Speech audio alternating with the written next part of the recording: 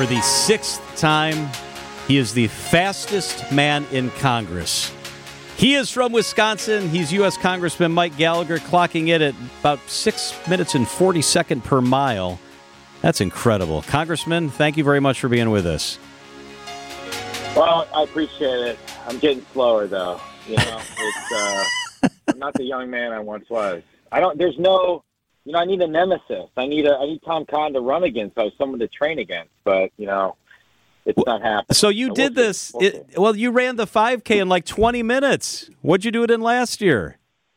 Well, I did it in like 18-something the first few years. I did it 19-something this time. But I'm progressively getting slower. It's hard to get faster as you age, and particularly with young kids. I don't exactly have time to, my wife doesn't let me go out and run for 2 hours.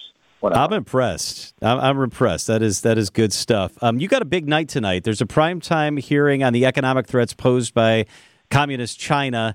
Why does this matter to people who live in Wisconsin? Well, for the better part of 2 decades, China has been waging economic warfare against us. China pocketed our allowing them to join the WTO and never fulfilled all the promises that they made when they did so. And what we've seen from China since is intellectual property theft. We've seen unfair subsidization of their domestic industry, so American companies are competing on a level playing field. And we've really seen a decimation of middle-class manufacturing jobs, particularly in the industrial Midwest. We're now waking up to the fact, but we need to do more to defend ourselves and in key areas reclaim our economic independence from China. They control 90% of the processing in the world for rare earth and critical minerals, for example. That's an enormous bit of leverage they have over us. There's similar numbers for their dominance when it comes to advanced pharmaceutical ingredients, meaning they could threaten to cut off the export of advanced pharmaceutical ingredients if we got into a conflict with them. So we have to figure out how to reduce our dependence on China, how to make sure that we're competing on a level playing field, and how to make sure that American businesses aren't losing their jobs because China's cheating, China's not abiding by the global rules. So that's what tonight is all about, how we win that economic competition. Speaking of economics, what's your take right now on the current status of the discussions about the debt ceiling?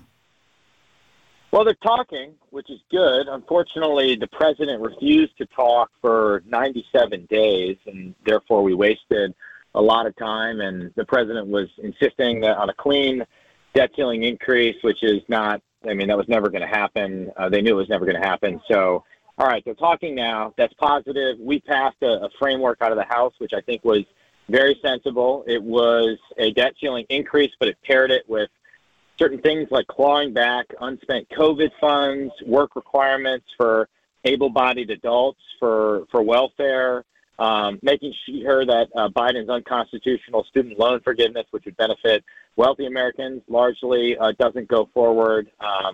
Common sense reforms, spending levels, pre-pandemic spending levels. And so that's now the framework they're negotiating over. We're not going to get 100% of what we want, but I think we'll get a lot, and we'll see what happens. It's something we got to work out in the next couple of weeks. It's unfortunate that in D.C. you have to wait until the last second. You got to wait for the crisis in order to get the solution. But that's where we are right now, and I'm hoping that the president, actually comes to the table in good faith.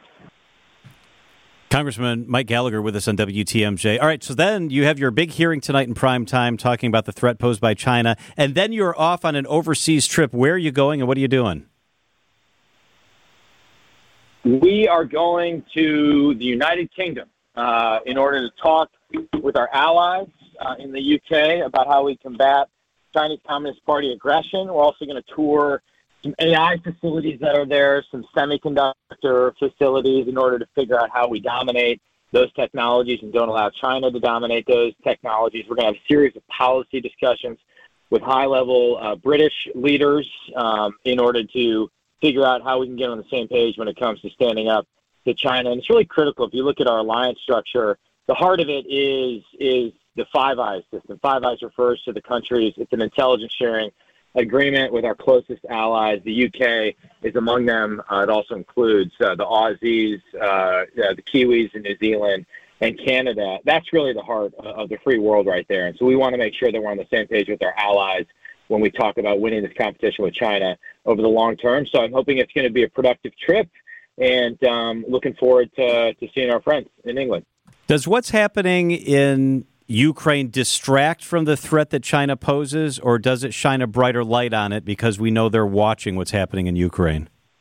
Well, I think it shines a brighter light on what happens when we ignore what dictators tell us they're going to do. I mean, Putin signaled clearly that he was going to invade Ukraine. I mean, he did invade Ukraine in 2014 in Crimea, and then he kept saying he wanted to do more, and we ignored it, and we ignored it at our own peril, and so we can't make the same mistake with Xi Jinping. Xi Jinping keeps telling us that he wants to invade Taiwan or take Taiwan by force if necessary, and we ignore it at our own peril. And the only thing that will stop him from doing it is if we put hard power in his path. And Ukraine has also illustrated the insufficiency of our stockpiles for certain key weapon systems, certain long-range precision fires. We need to revitalize the defense industrial base so that we can put hard power in the Indo-Pacific to make sure that whenever Xi Jinping wakes up and looks across the Taiwan Strait, he concludes that today is not the day.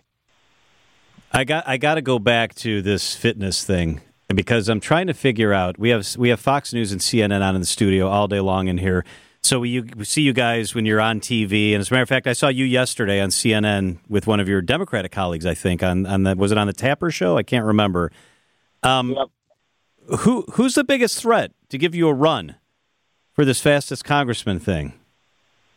I don't know. I thought we got a bunch of new young people in, but they didn't show up. So I'm hoping that Tom Cotton starts running again. We get a bunch of veterans in that are talking a big game, like Dan Crenshaw, Mike Waltz, all these Navy SEAL guys, these Army guys that write books about how badass they all are. Right. They don't show up for the race. I don't get it. So we'll see. Hopefully we get more people running next year. We need more competition. Steel sharpens steel. I mean, Mark Wayne Mullins, a former MAA guy, looks like he could, crush a bottle with his hand. He could definitely beat me up. I would not want to get in a fight with that guy. I don't know if he could beat me in a 3-mile race, but he could definitely beat me in a bar fight. That's for sure. Well, yeah, you wouldn't want him to catch you, but he probably wouldn't catch you. That's right. But you're stealthy, though, so, I mean, that's probably not going to happen. Marjorie Taylor Greene, let's get her out there. I want to see her running around. She's a big CrossFitter, so who knows? I know. She's getting around for my money. Exactly. She's not messing around, too. Hey, how was the Paul Ryan thing today? They unveiled his portrait.